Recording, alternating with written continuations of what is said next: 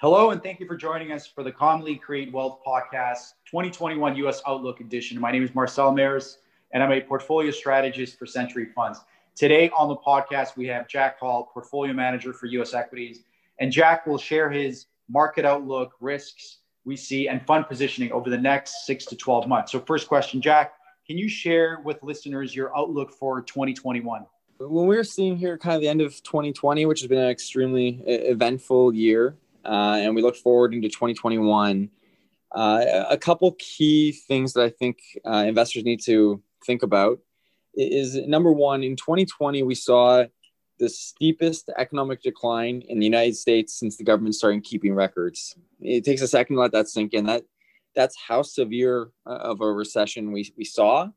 And I know the stock market's come back quite quickly, which makes people feel a bit better, but things are still not that great as we exit 2020. And frankly, we wouldn't expect the first half of 2021 to be much better until we really have this vaccine rolled out, we hit herd immunity, and people have confidence again to start doing things.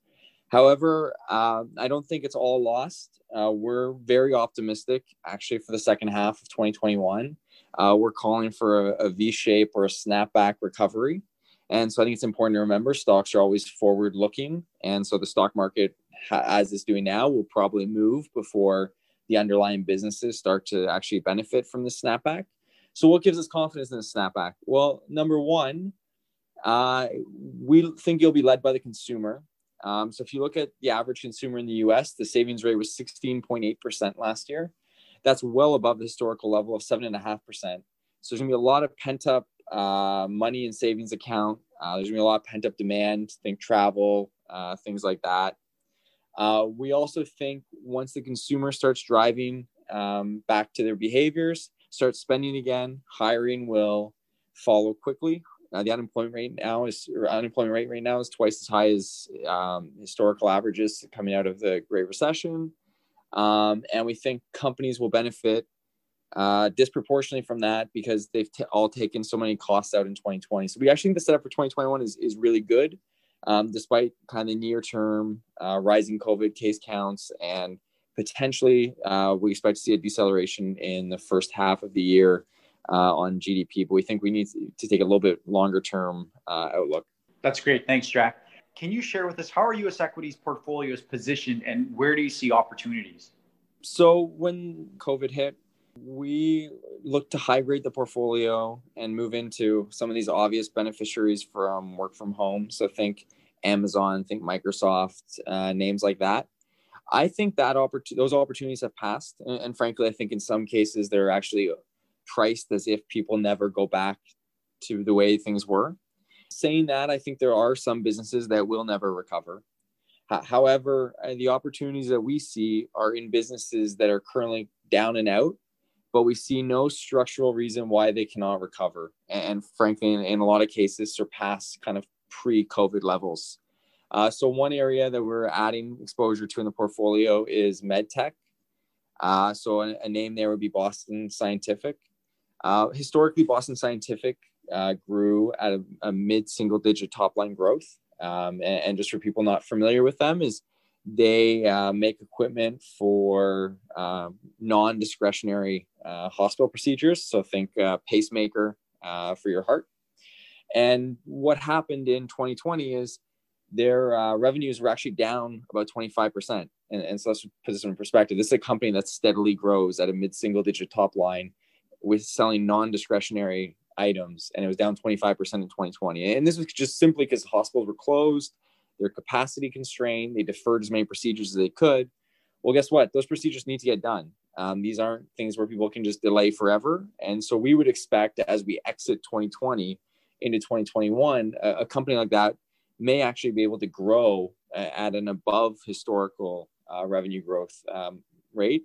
And the stock is really not reflecting that as it's nearing kind of, I believe, as we speak, maybe 52-week lows. So we see opportunities in a name like that. Another similar themed opportunity would be a company called Sensata. They make sensors for automotive vehicles. What happened in the automotive space is in the second quarter, due to government mandates, a lot of the plants had to shut down. But yet consumer demand did not drop as much as supply has dropped in 2020, creating a shortage of cars. So when we look into 2021, we would expect consumer demand to remain strong, fueled by low interest rates and an improving economy.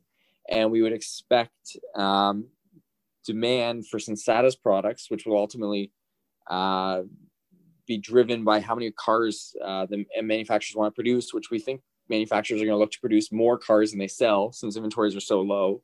And Sensata will also benefit by the trend of more sensors being on cars. So we think Sensata is set up to grow at a well above historical rate in 2021, yet the stock is still at pre-COVID levels. So we think opportunities like that are really exciting as we enter into 2021, particularly kind of the back half of the year. So we remain fully invested.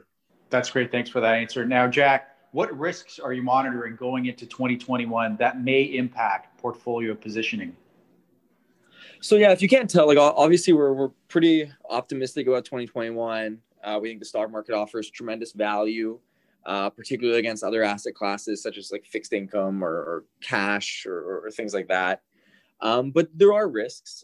So I think one, and as we sit here today, it's clearly playing out a bit, is if the virus was to mutate in a way where the vaccine didn't work anymore, if the distribution or rollout of vaccines were a bit slower, if it takes longer to reach herd immunity, that's an obvious one. I think a less obvious one, actually, that I think might be more of a storyline in 2021 is we worry about inflation. So if you just think logically, the governments around the world have printed a significant amount of cash. And hence one of the reasons we're optimistic about this year is because consumers haven't been able to spend all that cash. So it's been kind of stockpiling in their bank accounts. And we do worry once the velocity starts to pick up and consumers start to spend and businesses start to spend, you could have a pickup in inflation. And so a small pickup is okay. But if you start getting into like a hyperinflation scenario, you're going to need to raise rates rapidly. And so that could create a bit of a headwind to the economy and to stocks. So that's something we'll be monitoring very closely. And the last one, which I guess is also somewhat obvious, is just higher taxes. I mean, frankly, government deficits have ballooned. We're going to figure a way to try to pay back for the damages that were done in 2020. And so I think particularly in the US, where you have a change of party that's probably more willing to raise taxes, that's something to keep an eye on. That one doesn't worry me quite as much, though, I have to admit, because I don't think the Democrats will be raising taxes unless the economy is well into its recovery. So I think that shouldn't be too big of a deal. But those are just some of the things that we're keeping an eye on as we enter 2021. That's perfect, Jack. That was very insightful, and we appreciate your perspective. For the listeners, if you want to know more about Century US funds and other Century funds, check out CI.com and join us in January for another update. Thank you, and enjoy your holidays, and see you in the new year. This podcast is provided as a general source of information and should not be considered personal, legal, accounting, tax, or investment advice, or construed as an endorsement or recommendation of any entity or security discussed. Investors should seek the advice of professionals prior to implementing any changes to their investment. Certain statements in this podcast are forward-looking that are predictive in nature, depend upon, or refer to future events or conditions. Forward-looking statements are subject to risks, uncertainties, and assumptions that could cause actual results to differ materially from those set forth.